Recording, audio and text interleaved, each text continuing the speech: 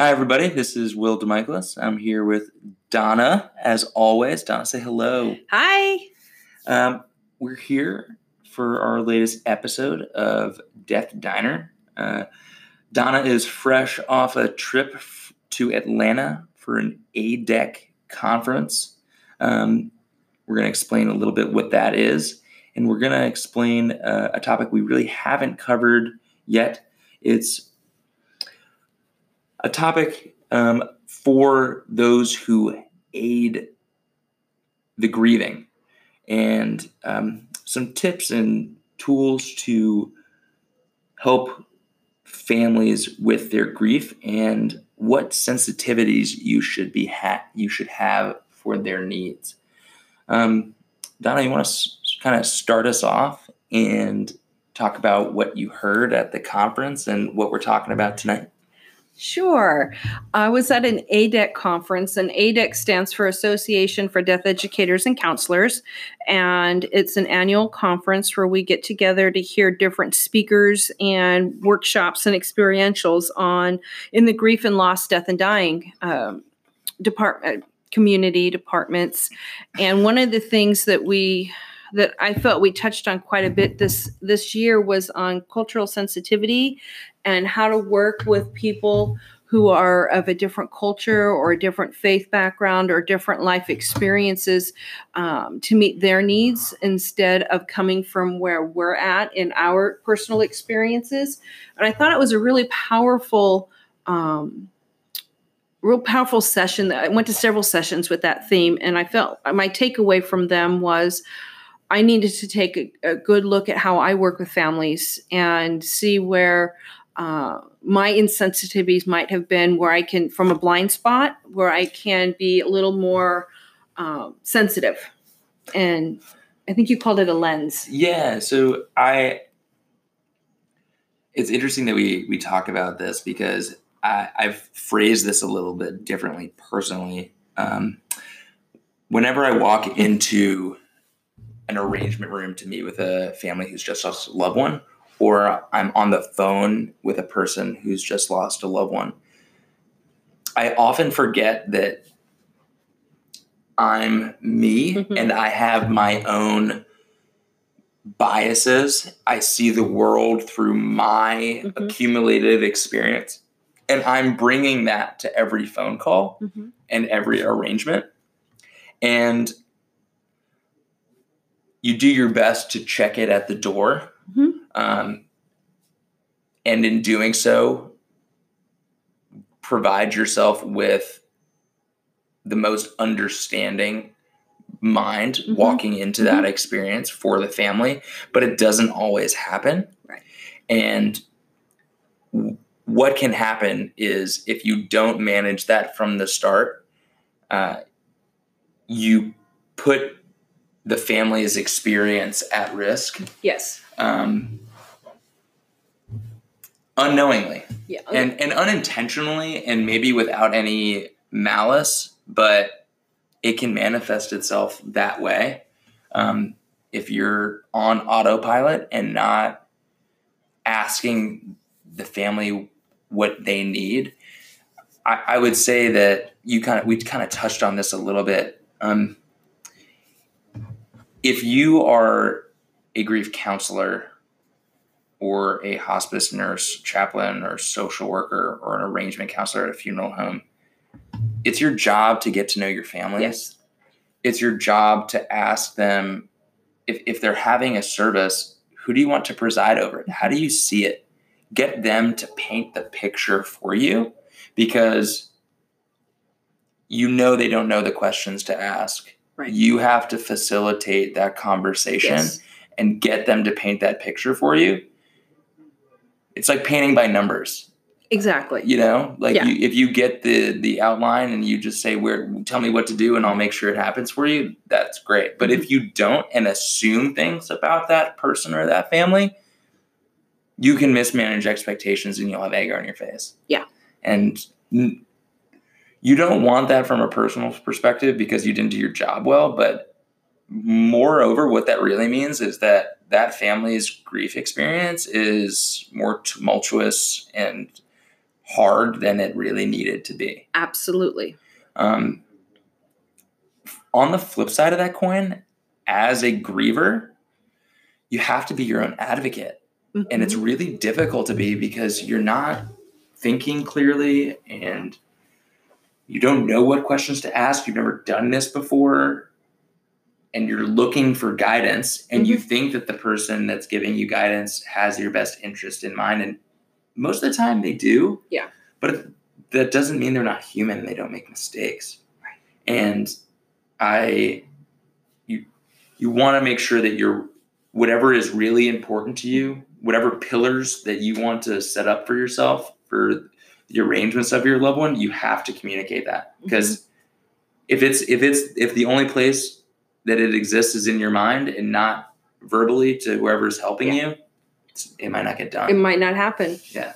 And even the most experienced and compassionate counselor or chaplain or social worker, whomever you're working with, might not see the signs or know what to ask if they haven't already been at some point discussed prior to this. Why I think it's really important to start writing these down even before your loved one passes. So while you're still thinking a little clearer than you might be after they pass, whether that's doing a pre-need with a funeral arranger or talking to the chaplain or the social worker if you're on hospice or in some other capacity or a faith community, because you have that opportunity to have those needs met while you're able to think clearer.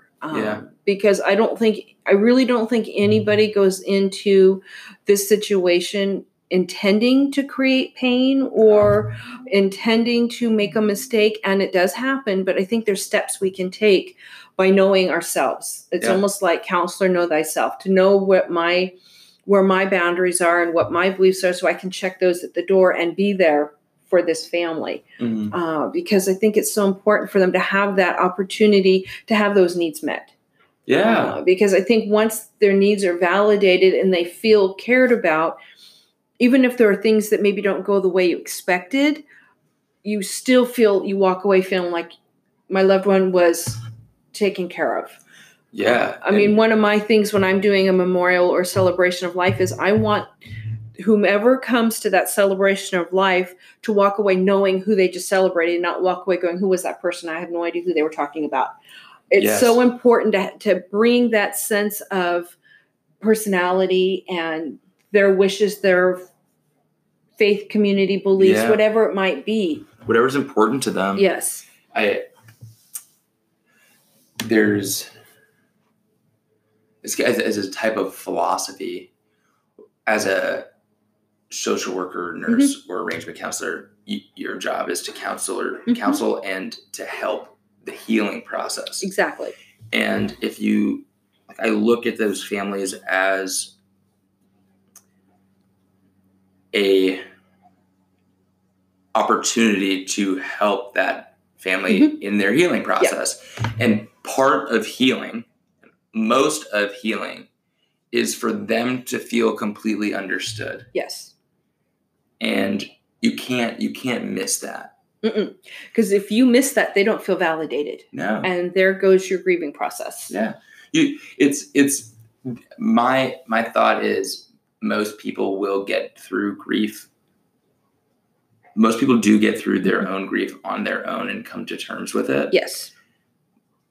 But it's our job in this industry for the 2 weeks or so that this family deals with us, that we have the tools in our arsenal to make it easier for them, to be good at our work and to be proud of our work, to say, like, I know the little nuances so that they feel understood. Yeah. And understanding that comfort provides them a level of closure outside of how we're interacting and what they're doing for themselves internally and spiritually and emotionally. Absolutely. Yeah. Well, you might work with them for 2 weeks. I might have them for a year or more. But if it isn't providing grief support, if that initial connection isn't made and that expectation isn't met that my needs are going to be listened to and validated, I'm not going to want to talk to someone because I'm not going to feel validated. Yeah. I mean, I'll just use a quick. You're just another patient. You're just another patient. You're just another, name on a piece of paper. Yeah. I had an incident at the conference that totally messed up my expectations, and had someone just explained it in the very beginning that there was this change, I think I would have understood and been able to be more accepting and understanding. But because in this initial thing that wasn't met, I was done. Really? Yeah, I was just shut down in this one particular part. It wasn't related to the conference. It was something else, but it reminded me, as I took time to think about that, was if this were a grief experience and that first initial expectation isn't met, and I don't feel heard as the person who's grieving, I'm not really going to want to have you support me, because I'm not going to trust you. The trust is gone. Yeah, it's gone. So credibility's gone. If you don't, being culturally sensitive on many levels helps build that trust. Yeah. Do you want to talk through the example? One of the example of the. It was a room reservation, and it was just a mistake, but they didn't tell me upon check-in until I got up many, many flights of stairs to get to it, and found out that it wasn't correct. And I went back, I tried calling and I couldn't get anyone. So I went all the way back down for them to basically tell me that it was my fault. And then they said, well, sorry, there's nothing we can do about it. And I showed them the reservation. I showed them everything about it. And that was it. And I thought, this isn't starting off on a good note at all. Did you write them a review? Not yet. Oh, just. And what had happened was I'd flown into a new city, which I'd never been in, and there was construction at the airport, so I wasn't at the right place for the person to pick me up. Uh-huh. And I didn't know that because I'd followed the airport employee's directions. Sure. So that person yelled at me and left, and I had to wait for somebody else. And then that first person still charged me, but didn't tell me they were going to charge me, but charged me with a note, next time don't bother calling until you're where you're supposed to be. So I'd already had experiences of not feeling cared about. So by the time I got to this experience, and mind you, I'd been traveling for like 9 hours, I was really tired. Mm-hmm. And so, but it made me think about it as a griever. Had I, when I'm grieving or I'm working with someone who's grieving, and they might have had these other non-related experiences leading up to meeting with me, and then I don't validate how they're feeling, there's no way. Trust is gone. Yeah. And that can mean, and that experience can. Yeah. Those people can be sad. Mm-hmm. They can be upset. They can shut down. They can be irate. Yeah. Any of those. And they have and I would, outside looking in, I would understand that. Mm-hmm. And I wouldn't want to contribute to those feelings. I'd hope that with having some compassion and even just listening, teach me what it is you want in this experience so we can put it together. Yeah. Together. Yeah. I think that's where I know everything about blah, blah, blah, blah, blah. Teach me what you believe. Teach me how you want this to look, how it would feel, how would it look like? Yeah. And I often do that as a counselor, because I just want them to understand that I'm a person too. Mm-hmm. Yeah. I'm asking you questions and engaging you in this, one, because I want to do well at my job. Yeah.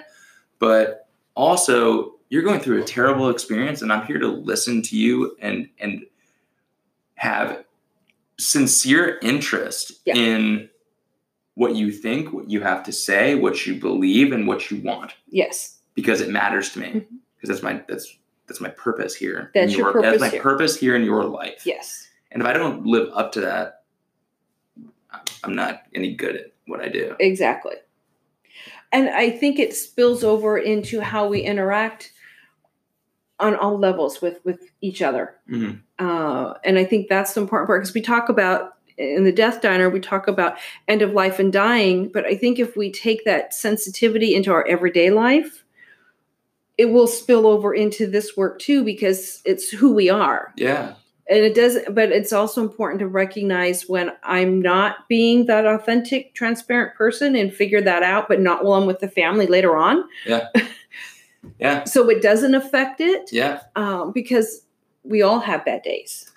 We're all human, like you said, we're all human. And we all have conscious and unconscious biases. Mm-hmm. And as counselors, we should in my opinion, be smart enough to understand when they're rearing their head. Exactly. Because like we deal with emotion Mm-hmm.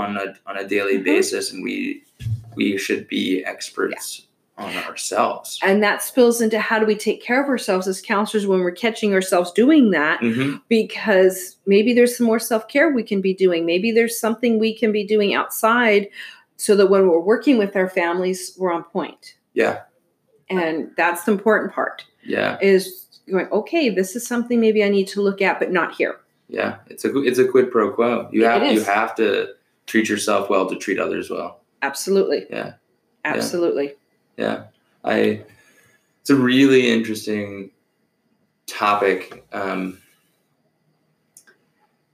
I think we're more sensitive here in Southern California because we're used to working with other cultures. Yeah, that can be true. But even though that's the situation, I also think it's important to always be mindful. Yeah, I think other places get that. Basically, if you're in any type of melting pot, big city, anything like that, you experience some diversity and respecting that. Yeah. And when I talk about lenses, I talk about like the best practice to be mindful of for myself. I actually use that for myself. Like I try to remove. I'm never going to completely remove my lens because it's always there. They're my eyes. Right. But if I can actively, like when I know I'm going to get into a conversation that's really ripe, raw emotion, raw human connection, like that, about death and dying and grief and loss, I actively put the lens down. Put it down, take it off, see as clear as possible who this person is and who they see themselves as. Exactly, which is the most important thing. Take their perspective. Take their perspective so you can serve their needs. Exactly. Yeah. It's not easy to do. It's not easy to do, especially if you don't take care of yourself and you're burnt out. Exactly. It's like and you might not even realize it until someone points it out. Or you walk into a situation and at the end you're like, oh, that's not how this should have gone. Yeah. And I don't want to get into that space of having that experience. Yeah.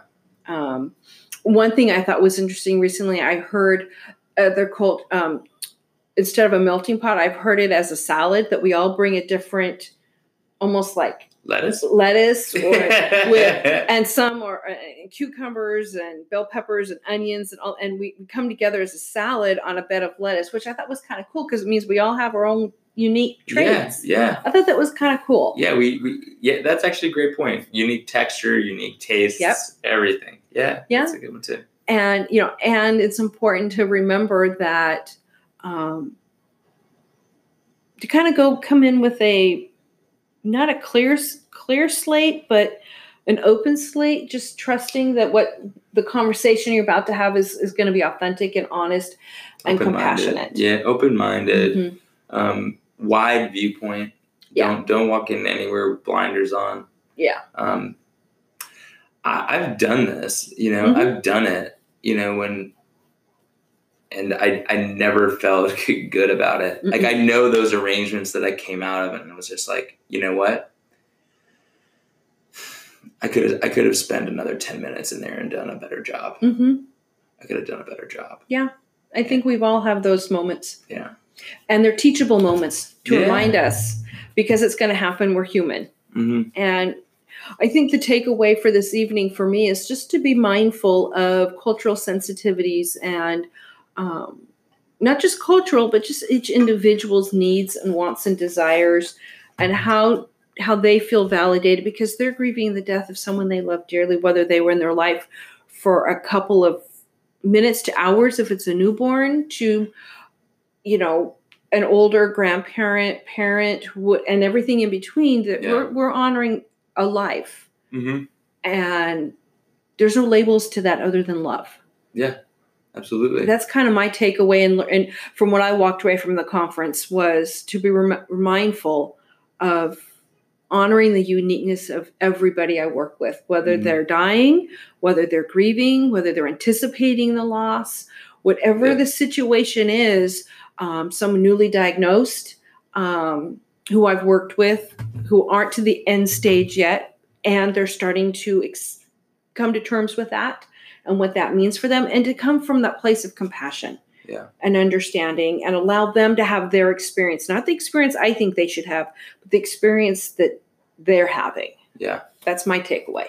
That's exactly how you should feel. And I think some of the tips to do that well are to ask a lot of questions, engage your families sincerely. Yes. And bring out their feelings, emotions, wants, and needs, so that you create an environment and safe space for them to share that. Absolutely. And be that sounding board, or else they're just going to keep it bottled up. Yeah, and that's not healthy. No. And it's not helping you do your job. Nope. Yeah. Nope. No, you're not helping. You're not in a position to help them if they're like that. If they're like that, exactly. So provide a calm, safe space. Approach them unbiasedly. Mm-hmm. Approach them with an open mind. Be willing to listen. Be willing to accept other cultures, even though you may not agree with their belief systems. Exactly. And good point. Put your belief systems aside and realize that that's your lens. You need to put it down, take their perspective, and serve that need. It's not about you. Sorry, Donna. You're absolutely right. You're absolutely right. Yeah. I think this has been a wonderful episode, and it really kind of helped me talk through some of the things that I had walked away from the conference kind of just rolling around in my head. So thank you for giving an opportunity to talk it through, and hopefully those who are listening can also think about it, how it affects them in their life. Absolutely. I hope there are some good takeaways here, good topic of conversation, some learning opportunities. I hope everyone enjoys it. All right. Thank you so much. See you next time. See you next time, everybody.